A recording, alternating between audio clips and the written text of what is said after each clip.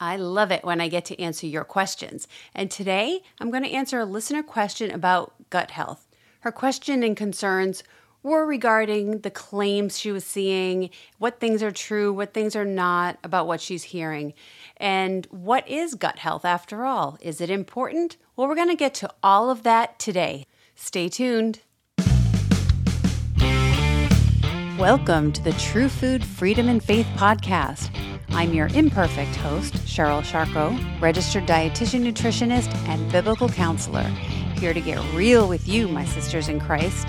Yep, I'm talking to you who struggle with restrictive food rules, chronic dieting, yo-yo diets, emotional eating, and other issues that consume your life, your joy, and your peace.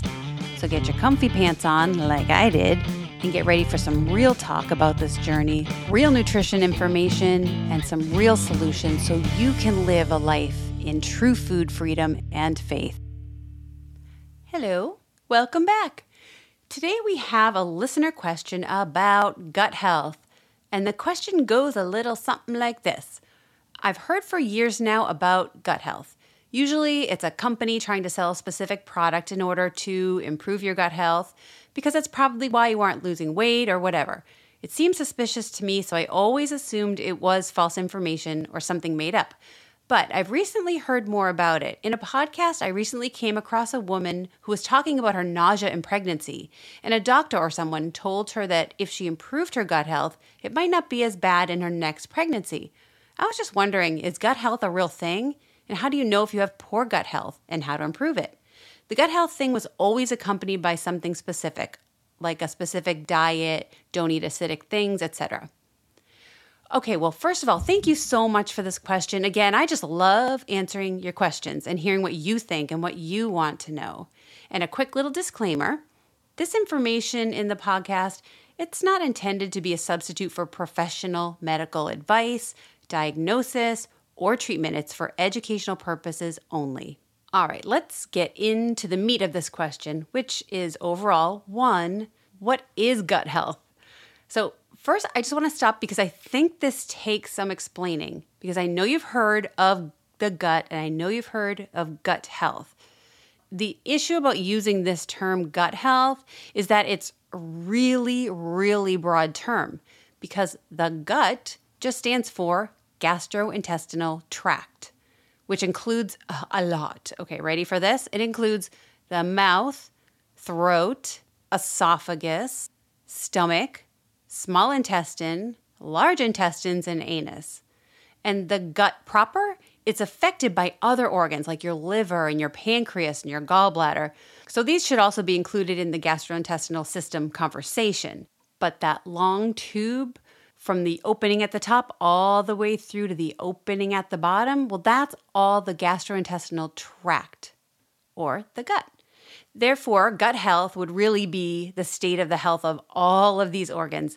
But we'll talk about the tract specifically today. There are different conditions for your mouth health versus your stomach health versus intestinal health, etc. We are talking about gut health as a whole. And like I said, it's a very broad term, and there are a lot of differentiations depending on what geography we're talking about, really. If we're talking about mouth health, I'd have a very different conversation with you today and different advice. But I don't think that's mostly what people are concerned about when they're talking about gut health. I don't think people are associating the mouth with the gut or even the esophagus too much with that. So again, gut health being a very broad term, I'm going to try and narrow it down to what I think is being spoken about most in cyber world. And I think most of what is called gut health now concerns the intestines. Now, I can't say that with 100% certainty that that's what different people are sharing and referring to. And I myself would argue it's far more than just the intestines themselves. But I think this is probably what's being talked about and what's being referred to on your blogs, and your social media, on your YouTube, online, etc. So in order to answer this question the best way I can, I'm going to assume that what the listener is hearing about in regard to gut health and how important the gut is that they're actually talking about two very specific realms, so to speak. One is the condition of the lining of the intestine. okay, that inner lining of the intestine, because that's responsible for so many functions. Let's just say, for the sake of making this question answerable on a podcast, that that's just one of the two issues that people are concerned about. And the second issue I think that we need to address for gut health is the microbiome. The microbiome, it's that bacterial balance or bacterial flora that are rampant in your intestines, particularly in your large intestine. And there are what we call, quote, good bacteria that live in the large intestine, and there are what we call bad bacteria that live in the intestine. So there are about 10 million different types of bacteria that actually live in your intestines, and you have trillions and trillions of them in your gut. I know. So either of these areas, the condition of the intestinal lining or the microbiome, are far too complex and detailed to explain well in a podcast. But I can talk about the most important aspects of each as they relate to this question. Okay, first, let's talk about that condition of the intestinal lining, that inner cell lining of the intestine with all of its many functions. It's really very important for digestion of all your nutrients. It's important for getting the electrolytes and the water to enter into your body so your body can use them. It really protects the rest of your body from the contents inside the intestines, which includes all the microorganisms that we do eat. We swallow them. And it produces a lot, or actually most, of the serotonin in your body. And you've heard of serotonin, right? It's really important for your brain function. Okay, so that's a basic idea of what the condition of the intestinal lining does. And now let's swing over to that microbiome. This is also very important, that the balance of the gut bacteria stays at the proper level. It's really important for the production of some B vitamins and some vitamin K. It helps to digest your food and ferment some indigestible fibers. And having that right balance of good bacteria in there, it can prevent the bad bacteria from growing out of balance and taking over. So think of it that way. It's almost like a war between the good and the bad bacteria. And if the good is depleted, the bad gets to take over the nutrients that it needs to thrive, or the spaces on the intestines that they need. So we want enough good bacteria to keep the bad bacteria at bay. So you can see that having that proper balance of the bacteria helps to fight off disease-causing bacteria. It's really interesting that we are now seeing a relationship between the healthy balance of the gut bacteria and its important role in helping even lungs fight off infections. And this has become more clear and apparent due to COVID research. So you see, the microbiome itself is this amazingly interactive, symbiotic, living ecosystem. I know it sounds disgusting, but we really do need it. And speaking of that symbiotic relationship, what I mean by this is that there's a mutually beneficial relationship between that good bacteria and the intestinal cells, so the intestinal lining, because the intestinal lining helps the bacteria, and then the bacteria in turn actually helps the intestinal lining to be healthy by producing a fatty acid that nourishes those intestinal cells. Super interesting.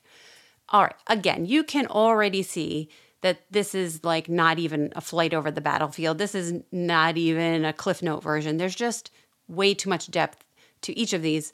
And we're just barely going to scratch the surface, but I think it'll give you enough information that you could use. Specifically, hopefully the listener is getting the answers to the question without my treating them too tritely. And if, of course, you want further information on anything I'm about to say, please feel free to ask. But all of you who are hearing about this gut health maybe for the first time, I also wanted to kind of introduce all of the topics to you. Now, the intestinal lining keeps the bacteria in the place where it's supposed to be within that intestinal opening. So it doesn't go running rampant throughout the body, which would be very dangerous, really. In other words, the microbiome bacteria that we consider good, well, they're only good because they're kept at bay inside the intestines. It wouldn't be good if they were running around your bloodstream. And you can see that both the microbiome and that inner lining of intestinal cells, they're both important in fighting infections and in inflammation and in your immune system. So really neat, really neat. The gut is a very fascinating organ. Now, in just a minute, we're going to talk about what happens when something goes wrong with either the condition of the intestinal lining or with the balance of the microbiome. Be right back.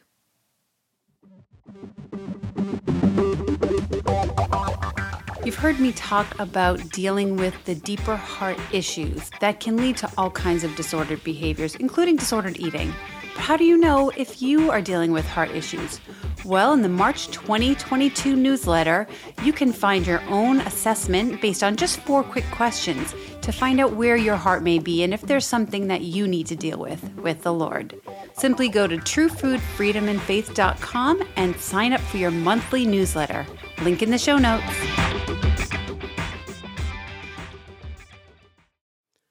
All right, so we're back and let's talk about what potentially could happen if things get out of whack with either that microbiome or the bacterial balance in the gut or the actual intestinal lining condition and its health itself. Well, many health problems can occur, such as nutrient deficiencies. If your intestinal lining isn't healthy and working properly, well, you're not going to be able to digest and absorb the nutrients that your body needs properly. And damage to the intestines in the way they even move can affect digestion as well. Now, if things are out of whack, it can lead to autoimmune diseases. It can affect serotonin production. So this affects the nervous system. It can affect the whole immune system and its function. And it can put you in what's called an inflammatory state, which then can lead further to chronic diseases. It can lead to problems with blood sugar levels, which over time can lead to type 2 diabetes in a person. It can affect cholesterol levels and cardiovascular risk can increase. And it can possibly affect your hunger and satiety cues. Bacteria entering the bloodstream on top of it through some kind of damage in the lining can cause infection or sepsis. And there's even a risk of cancer when these things are out of whack as well. There's so much research ongoing. And there, therefore, is so much to watch. And it's hard to state absolutes in this area where discovery is still ongoing, but it's really interesting research, and specifically in the area of the microbiome, because that is relatively newer and it's just becoming more and more understood.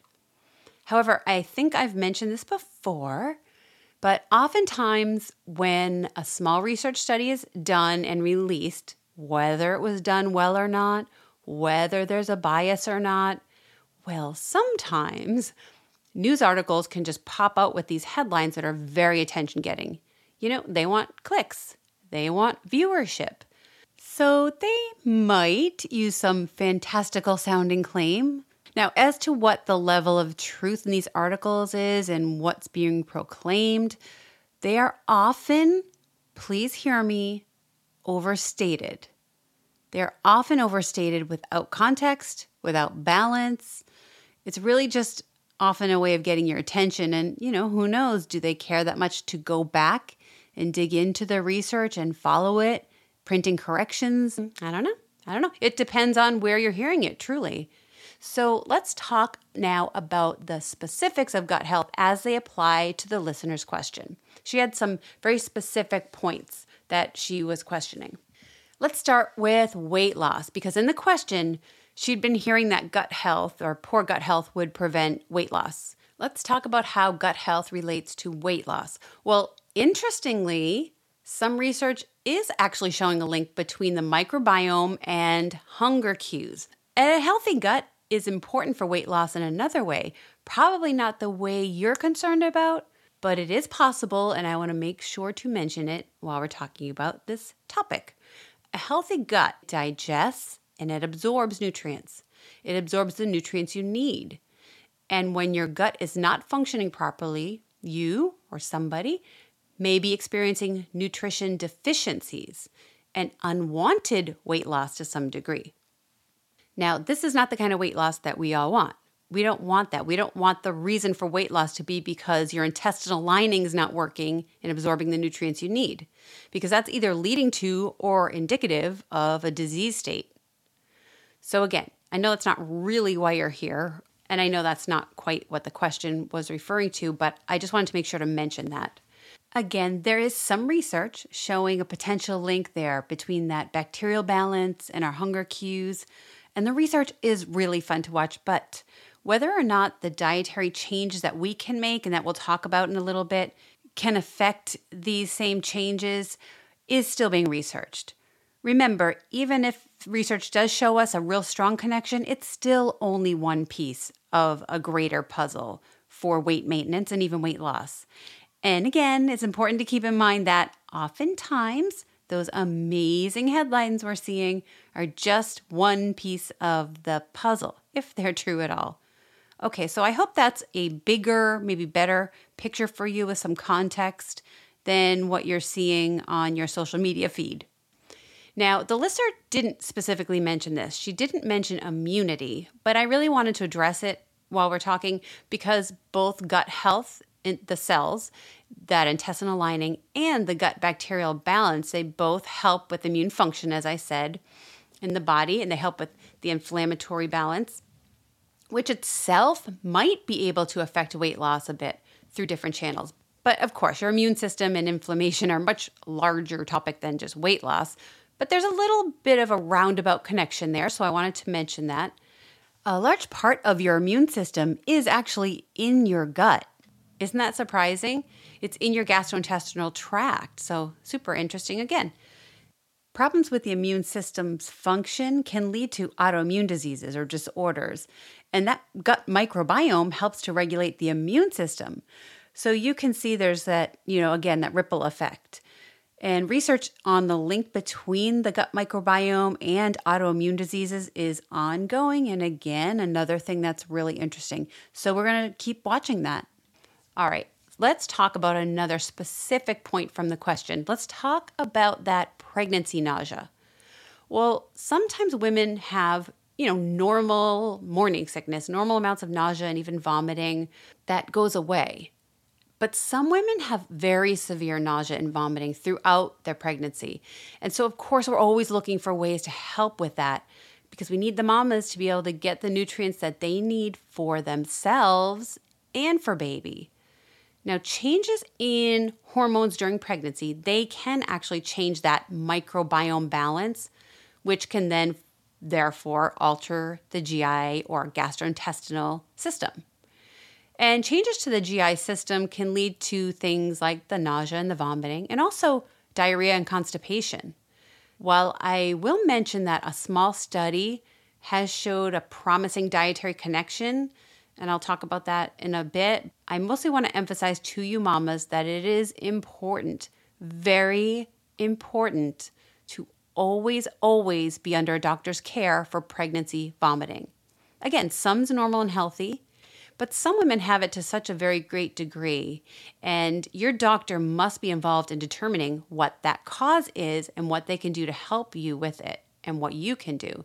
Again, this is not medical advice, so if you're a pregnant mama and you've been vomiting a lot throughout your pregnancy, or even at all really, please check with your obstetrician. And now finally, the questioner asked specifically about acidic diets and whether or not that was related to gut health. Well, the acidic diets or alkaline diets, it's kind of a big topic in itself. So I'm going to cover that in full next week. So tune in next week for better coverage of that than I would be able to give it here. So let's take another quick break here. And then when we come back, we're going to talk about how you can have a healthy gut. Be right back. Hey sisters, I have some good news. I want to get to know you better. I want us to support one another in this process, this journey to food freedom. It can be tough if we're doing it alone, so let's not. Why don't you join me in our private online community? I'll put the link in the show notes, or you can just go to Facebook and search for True Food Freedom and Faith. The and is an ampersand. I really look forward to us getting to know one another, so I will see you there. All right, so we're going to talk about how you can get a healthy gut or how you can support your gut health. And you know what? I realized I didn't actually even answer one of the questions. How do you know if you have a healthy gut? Well, the truth is you probably won't. unless you're seeing the obvious symptoms of nausea, vomiting, diarrhea, constipation, and that's certainly a good place to start. These are often signs of a temporary issue, not always, but certainly a good place to start, and that is something that you could clearly observe yourself.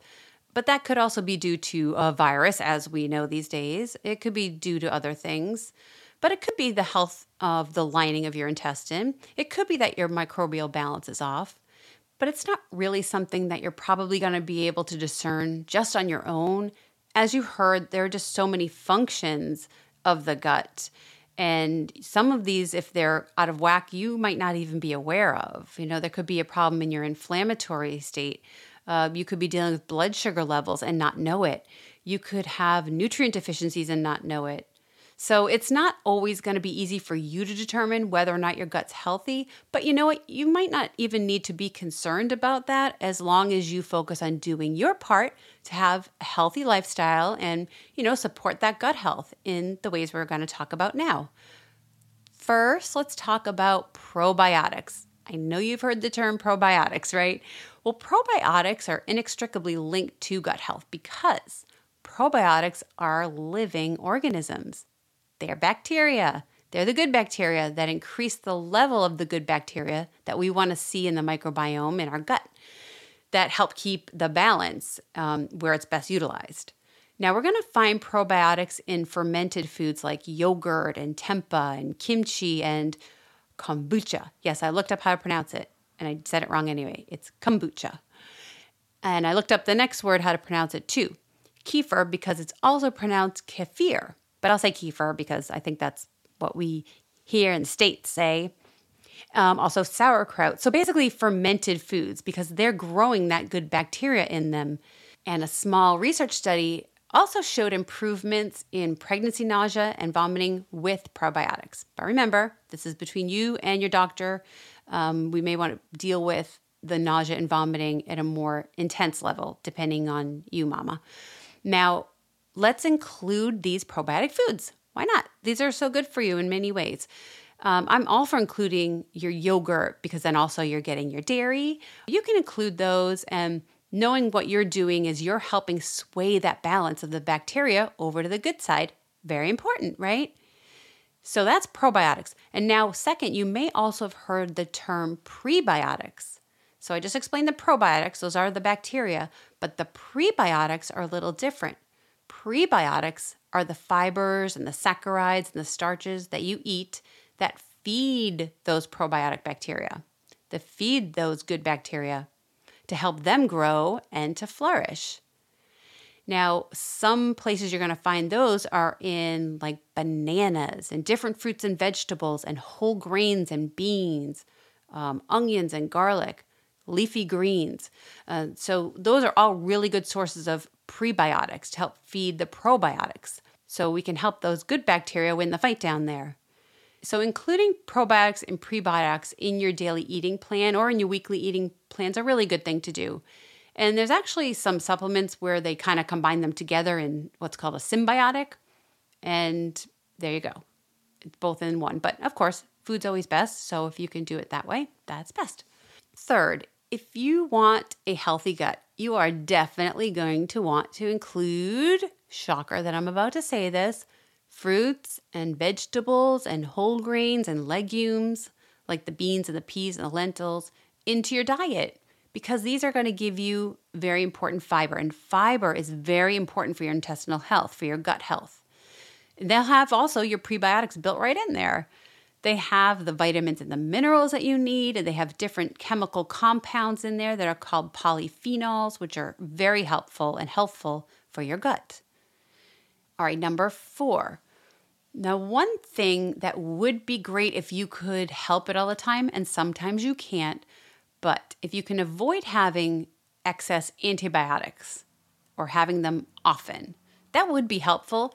Because unfortunately, although antibiotics are killing off the dangerous infections in your body and blood, which we need that, thank you, Lord, for getting us antibiotics in our day and age, but they're also killing off the bacteria that we want to keep in the gut. So they're killing off some of that good bacteria and therefore altering that balance or harming the balance. Now, of course, we know antibiotics come in medication form, but sometimes they also come in food, like meat. Yeah, so meat that is grown with antibiotics, well, it's transferring those antibiotics to you and to your gut. And what are they going to do there? Well, again, they're going to kill some of that good bacteria and disrupt that balance. But also, over time, a continual use of antibiotics can actually create something called a superbug. So superbugs are bacteria that have now become resistant to antibiotics, and we do not want those. Those are just a nightmare. They're a nightmare in the healthcare system and in hospitals. So we want to let that good bacteria be the abundant thing that fights off the bad bacteria as much as we're able. Sometimes we do absolutely need antibiotics for our health and safety. So if your doctor decides that you need that and you've discussed your concerns, then of course you need to listen to your doctor so that you don't have an infection running rampant elsewhere in your body. So again, a decision between you and your doctor, and this is just some information for you. Number 5, if you want to have a healthy gut, you're also going to want to find a way of eating overall less fat in your diet, and specifically saturated fat. Oh, remember, that's some of those animal fats, those animal foods. But a high-fat diet overall can be somewhat damaging to that bacterial balance, as can processed meats. I know processed meats we do talk about a lot. They're just, I've mentioned them so many times in these podcasts, they just seem to have multiple cautions surrounding them for just many different reasons. They're not good for your cell health in your intestine or for the bacterial balance. So there you go. There's your information. Do what you will with that. Number 6. Now, due to ongoing research, this is fun. It's looking like a high amount of dairy intake, so a high dairy consumption, it's actually connected with lower colon and rectal cancer risks. So that is pretty awesome. It's really exciting to watch because dairy is kind of vilified these days, isn't it? But the more research that goes on, we're finding some of these really unexpected benefits from dairy. And again, I had just said that high fat consumption isn't really best, so we're talking like the lower fat dairy and the fat-free dairy whenever possible. But high dairy consumption is connected with a lower risk of colon and rectal cancers, and the colon and the rectum are large intestine, part of the gut. Also, we're finding that higher dairy consumption, it looks like it's helping with that bacterial balance by increasing the good bacteria. So there's a win for dairy, specifically the lower fat or fat-free dairy. And finally, the 7th thing I want to say about if you want to have gut health, you really don't want to be drinking too much alcohol because alcohol actually helps the bad bacteria to grow out of balance. Okay, so let me just summarize really quickly how to support your own gut health. We talked about adding some of those fermented foods, which are probiotics, which are the good bacteria. We talked about feeding that good bacteria with the prebiotics that are found in lots of fruits and vegetables, whole grains, including bananas and leafy greens and legumes, onions and garlic and beans. Also, as with every other part of nutrition, I'm going to say that adding abundant vegetables and fruits and whole grains into your diet, and maybe more of those plant proteins like the legumes, it's really important for your gut health. We spoke about, if possible, having less antibiotics in your life. Certainly looking on the meat packaging and trying to purchase the meat without the antibiotics, that's something that you can do. Lowering your overall fat intake, a lower fat diet, specifically with those animal fats and with processed meats. We want to moderate those if possible. And let's start upping our low-fat dairy intake. I don't think American adults really are consuming that much dairy, so be encouraged to have some dairy, have more dairy. And again, last but not least, not drinking too much alcohol if you're drinking at all, because that can help sway that balance towards the bad bacteria. So thank you so much, listener, for your question about gut health. I hope that I was able to answer your questions and the meaning behind the questions. If not, you know how to do it. You can ask another question. You're welcome to ask anything you'd like. That goes for all of you. Everyone, I love answering your questions. So if you have one about anything, nutrition, biblical counseling, scriptures, about my history, about my current journey toward food freedom, if you just want to ask about different fad diets or things you're seeing online as this listener did, well, please just go to truefoodfreedomandfaith.com, scroll down to the area that shows the questions and comments section. You can either record with your own voice and just ask the question verbally, and I can play that right on the podcast, or you can type your question into the box provided. I just love to hear from you. So until next time, let's all remember 1 Corinthians 10:31. So whether you eat or drink or whatever you do all to the glory of God. Amen. See you soon.